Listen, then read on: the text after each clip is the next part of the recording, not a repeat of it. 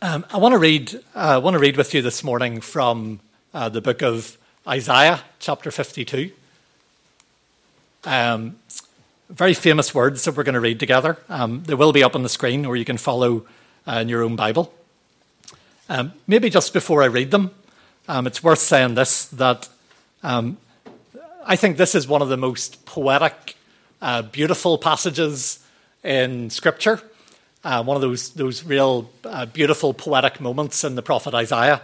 And it's maybe easy, because the words are beautiful, it's easy to miss the fact that they were not originally addressed to people who were having a nice time or an easy time. Sometimes when we hear beautiful words, we think they must be for a sunny day when everything is well and everything is right.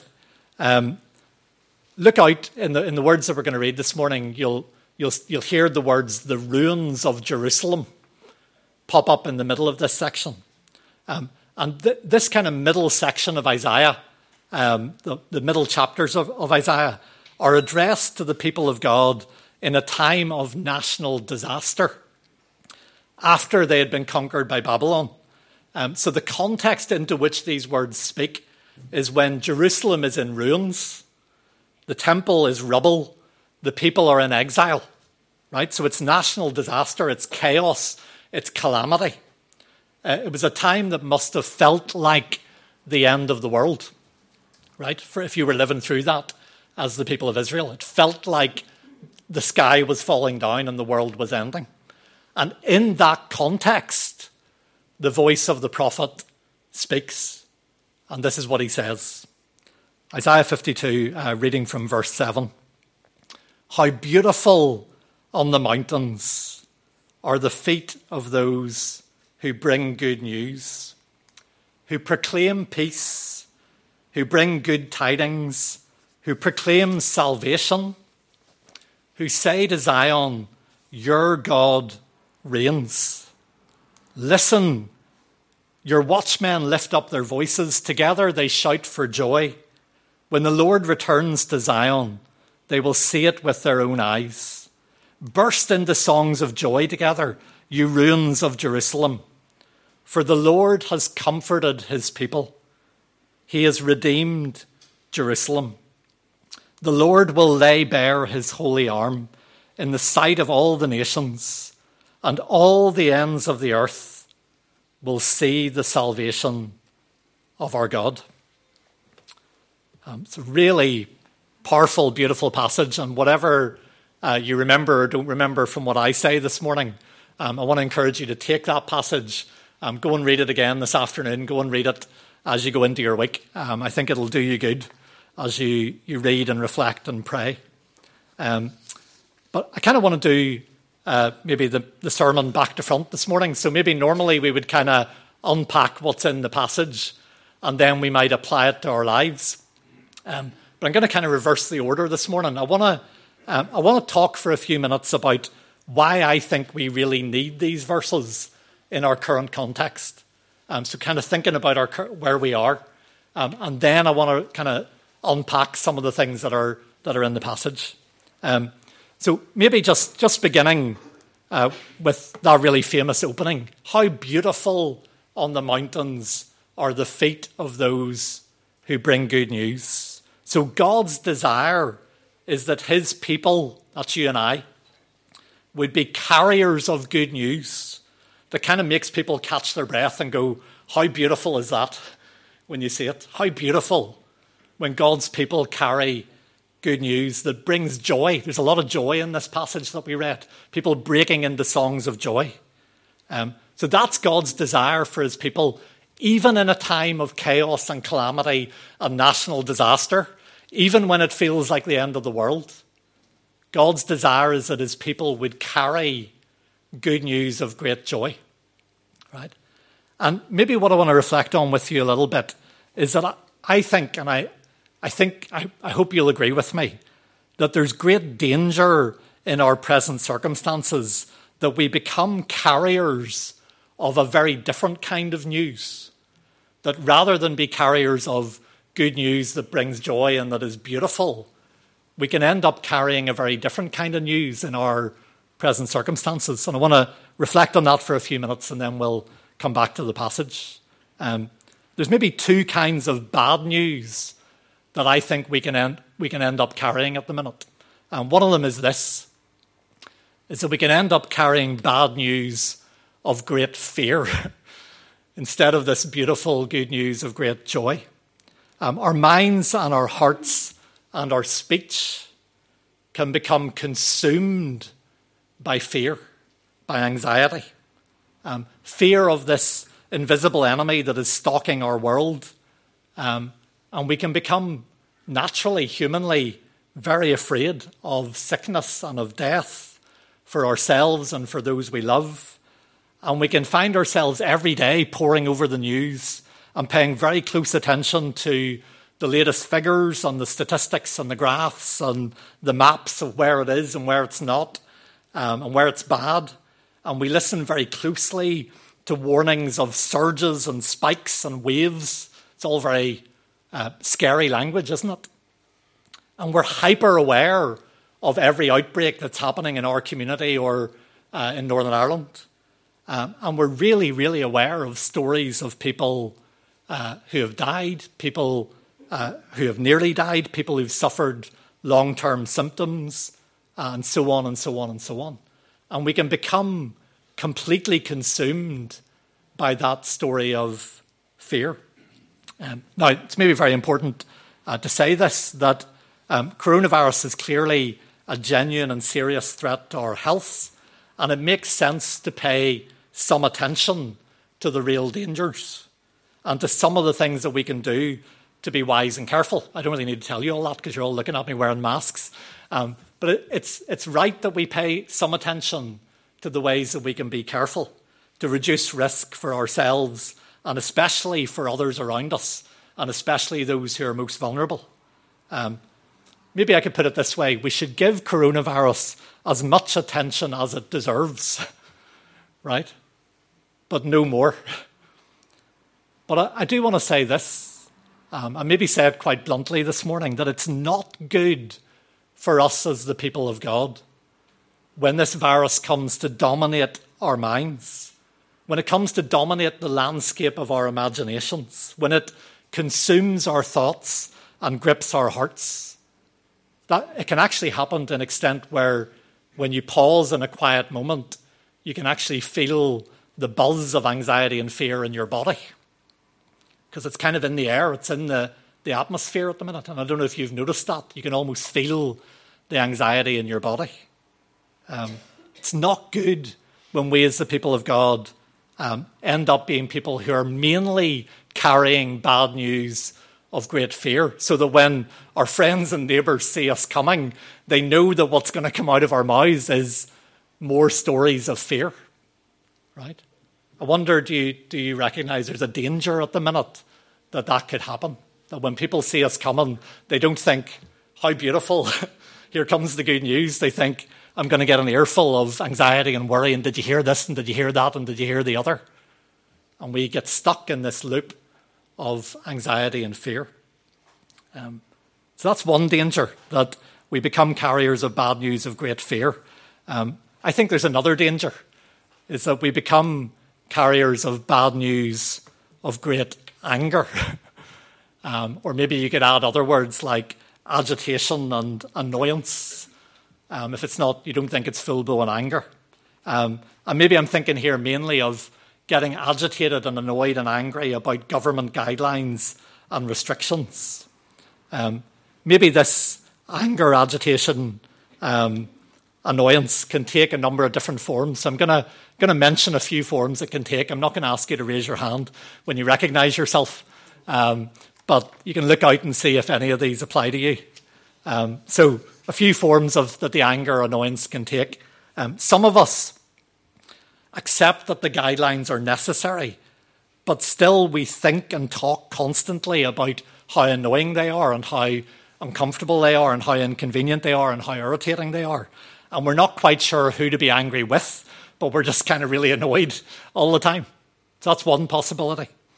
Some of us accept that the guidelines are necessary, but we get very annoyed about the way that they're applied and the way that they're implemented by the lack of clarity in communication, the lack of forward notice. That's a big one the last couple of weeks. The lack of consistency in different areas of life or different regions. And we're kind of annoyed constantly by what we see as the incompetence of parts of government. Okay, I don't know if you recognised yourself yet. Some of us have more significant questions or quarrels with government. Maybe some of us are not convinced that the current policies are effective, and we have questions about the effectiveness of masks or the effectiveness of lockdowns, and we think more attention should be given to things like social health and mental health as well as physical health. And that may be where our agitation is around those kind of bigger questions about what's going on. And then, at some point, right, and I'm going to choose my words carefully, this questioning of the dominant narrative can tip over into some pretty wild and hairy conspiracy theories, and we can disappear down some rabbit holes of speculation. Now, I immediately want to say different people will have different views about where the line is between healthy questioning of the dominant narrative and wild conspiracy theories, and so we may have a different view of where it gets wild and hairy, right?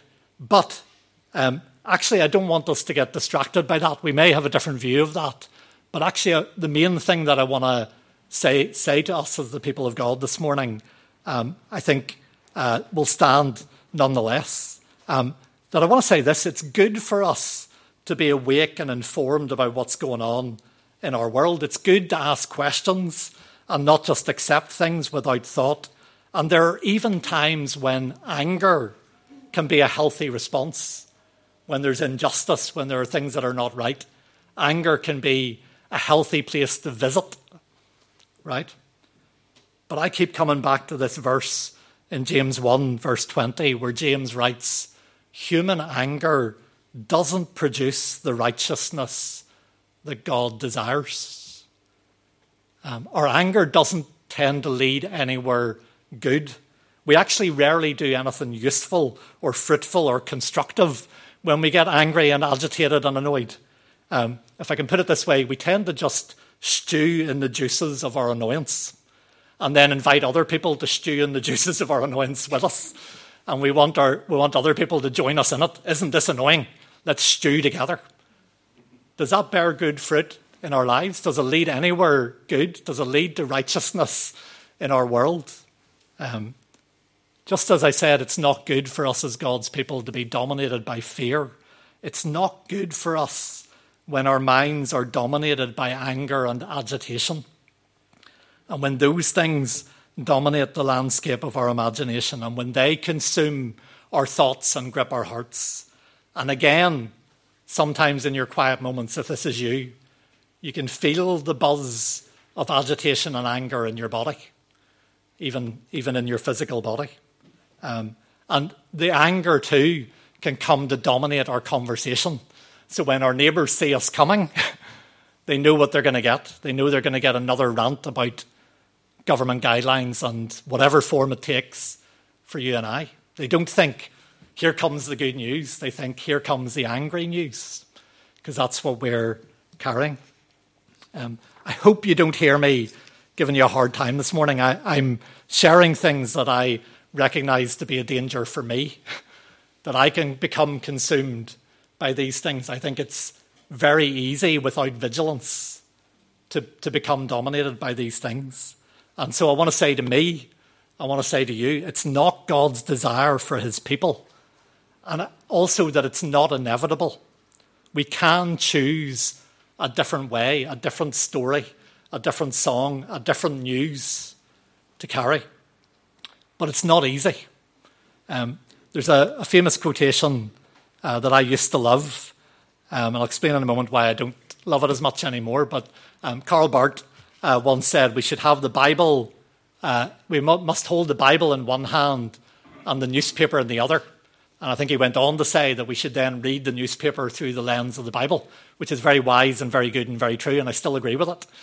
But here's why I wonder sometimes about this now, is that our world has changed so rapidly. It used to be you could read the newspaper for a bit and then set it down and walk away. But then the world has changed. First television with regular news bulletins on the hour, and then 24-hour news channels with non-stop news, so you can get it anytime you want. And then the internet with news sources updated minute by minute. And then mobile phones, so you can carry that around with you in your pocket and get the updates anytime you want them. And then social media, which keeps you hooked in and addicted to that constant drip, drip, drip of update and news and all the rest. There's a sense in which today, rather than having the news in our hand, we can actually end up living inside the news. So it becomes the world that we inhabit, and it shapes us and forms us and actually disciples us. I don't think that's too strong a word to say. What does that do to your mind and your heart when you live inside the news that is full of fear and full of anger? What does it do to your body? What does it do to your soul? I think we can end up living inside the world of the news, and we visit the world of the Bible and the good news that's in the Bible from time to time, but it can't compete with the 24-hour news cycle of fear and outrage.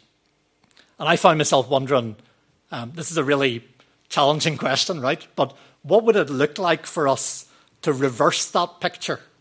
Let me put up this image for the headlines that grip us to be the good news of great joy for all people. What would it look like for you and I to live inside the world of the good news?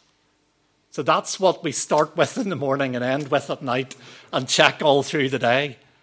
And live inside the story of Jesus and his good news so that it shapes us and forms us and disciples us. And then from that place to visit from time to time the world of the newspaper, the world of the news, to be informed and to be engaged and to know how we can pray and how we can act. And then to disconnect from that again and go back and live in the real world, because this is the real world, is God's world. It's the world of what God has done and is doing in Jesus.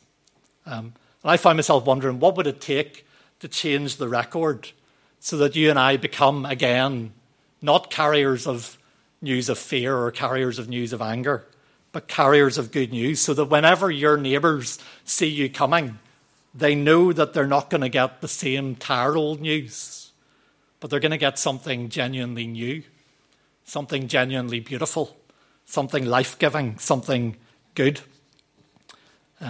So I know that's a bit blunt, maybe. It's blunt for me. I hope you can hear it as well this morning. In the run-up to Christmas, woohoo, we're gonna soak ourselves in the good news of Jesus. But I want to start this morning with this text from Isaiah, and just for a few minutes, I want to pick out with you, just to start to soak ourselves, rather than stewing in fear and anger. Let's marinate ourselves in the gospel, right? And let's begin just by picking out three things from this passage. If we ask Isaiah, what is the nature of the good news that we carry? I want to pick out three things from what Isaiah says. And this will get us started as we come to focus on the good news. First thing is this, is that it's good news of peace. How beautiful in the mountains are the feet of those who bring good news, proclaiming peace. Wonder, is there anything our anxious and agitated world needs more right now than good news of peace? That peace is possible, that peace is available. Probably when you and I think of peace, we think first of peace of mind. And certainly that's part of the promise of the good news, the peace of God that can guard our hearts and our minds, as it says in Philippians. But actually, peace in the Bible is both deeper and wider than just peace of mind. The Hebrew word shalom, we've talked about many times, speaks of wholeness and well-being and fullness of life. And it's deeply relational. It starts with peace with God, and then it flows out into peace with other people, and peace within ourselves kind of follows in the wake. Peace with God flowing into peace with others, and inner peace or peace of mind, peace of heart following after. And this peace is not something we can create for ourselves, but it's given by God as his gift. And whenever we reach the New Testament, this peace becomes focused around Jesus. Paul says in one of his letters, he himself is our peace. He says in Colossians, Jesus is the one who makes peace by the blood of his cross. It's not easy to make peace. It's deeply costly. He makes peace by the blood of his cross. Paul says in Romans, we have peace with God through our Lord Jesus Christ. Jesus says to his scared disciples, peace I leave with you. My peace I give you. I don't give to you as the world gives. Do not let your hearts be troubled, and do not be afraid. Right? The good news that you and I carry is good news of peace. It is possible. It is available. It is in Jesus and his cross. So that's good news of peace. Second thing is that it's good news of salvation. If peace is one of our best words, salvation is also one of our best words. Salvation in the Bible, I think, is kind of a story word. There's a story that it evokes. What kind of story does the word salvation tell? I think it kind of goes in two directions at least. It's a story of captives being set free, right? So if you imagine being a prisoner and being held hostage and being tied with ropes or chains and enclosed in a small dark place, and then someone comes and breaks into your darkness and releases you from what entangles you and brings you into the light and into freedom. That's salvation. Salvation tells a story of being rescued from captivity and imprisonment and darkness and brought into freedom and into the light. The second story that salvation tells is a story of the broken and the wounded and the sick being healed. It's a healing word. Imagine that you're sick and you're weak and you're in pain and you're unable to stand or leave your bed or do anything. And then someone comes to you and somehow or other brings healing, and you become whole and well and strong, and you're able to rise up and walk. That is a picture of salvation. Except we're not just talking about healing of our body, but healing of the soul, of our soul sickness, of the deepest parts of us, healing of our whole lives. Salvation is about captives being set free. Salvation is about the healing of everything that is broken and wrong and twisted and damaged in our lives and our souls. And again, just like with peace, in the New Testament, the promise of salvation becomes focused on Jesus. He is the one who sets the captives free. He's the one who brings healing to damaged bodies and minds and souls, to the deepest parts of our damaged human nature. When we get to the Christmas story, we'll hear the angel saying, you're to give him the name, I'm jumping ahead. You're to give him the name Jesus. Why? Because he will save his people from their sins, from the sin that holds them captive, from the sin that's making them sick in the depths of their being. He will save. And so the gospel that you and I carry, it's good news of salvation, that salvation is possible, that salvation is available, and it's in Jesus. It says in Romans, if you confess with your mouth that Jesus is Lord and believe in your heart that God raised him from the dead, you'll be saved. You'll be rescued. You'll be set free. You'll be healed. You'll be saved. Third thing, that's good enough already, right? It's good news of peace. It's good news of salvation. The third thing is this, is that it's good news about a king. Isaiah says, say to Zion, say to God's people, your God reigns. In a world that seems out of control and chaotic and in national calamity and the end of the world and disaster, God's people confess that God reigns as king. And again, in the New Testament, this becomes focused on Jesus. He is God's anointed one. He is the Messiah. He is the king. He is the one who announces the kingdom of God is now at hand. It's breaking in. It's available for whoever wants it. Because Jesus came and was obedient to death, even the death of the cross. What does Paul say in Philippians 2? Therefore, God exalted him to the highest place and gave him the name that is above every name, that at the name of Jesus every knee should bow in heaven and on earth and under the earth, and every tongue acknowledge that Jesus Christ is Lord, to the glory of God the Father. Jesus is King. And in a world right now where people are looking for hope in all kinds of places, I don't know where you're looking for hope right now. And we look for it in political leaders and scientists and doctors, in artists and musicians and therapists and celebrities and sports stars and religious leaders and preachers. And you and I need to acknowledge that all of those in their best moments can help, right? All of them can help. But we do not give them the allegiance of our hearts. We confess only one King as the hope of our messed up world and the hope of our messed up hearts. So I want to encourage you, go this week, figure out what you need to do to disconnect as much as possible from the fear and the outrage, and marinate yourself in this good news of great joy, because it'll do you good, and then you'll have something beautiful and something joyful to carry to your neighbours. Let's pray for each other. Let me pray for you and myself, and then we're going to sing just in response.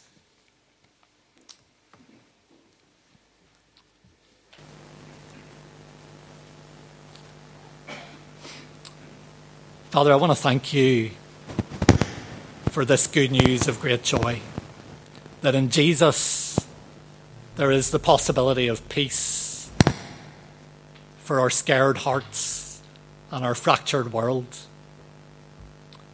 that in Jesus there is the hope of salvation, of rescue from everything that entangles us and drags us down, and from the sickness in our hearts because of sin. And that in Jesus there is a King we can trust to lead us to a new world of righteousness and peace, where you will make all things well and all things new. Father, help us to believe this good news in the depths of our hearts. Help us to soak ourselves in it. Forgive us when we listen to the voices of this world more than we listen to your voice.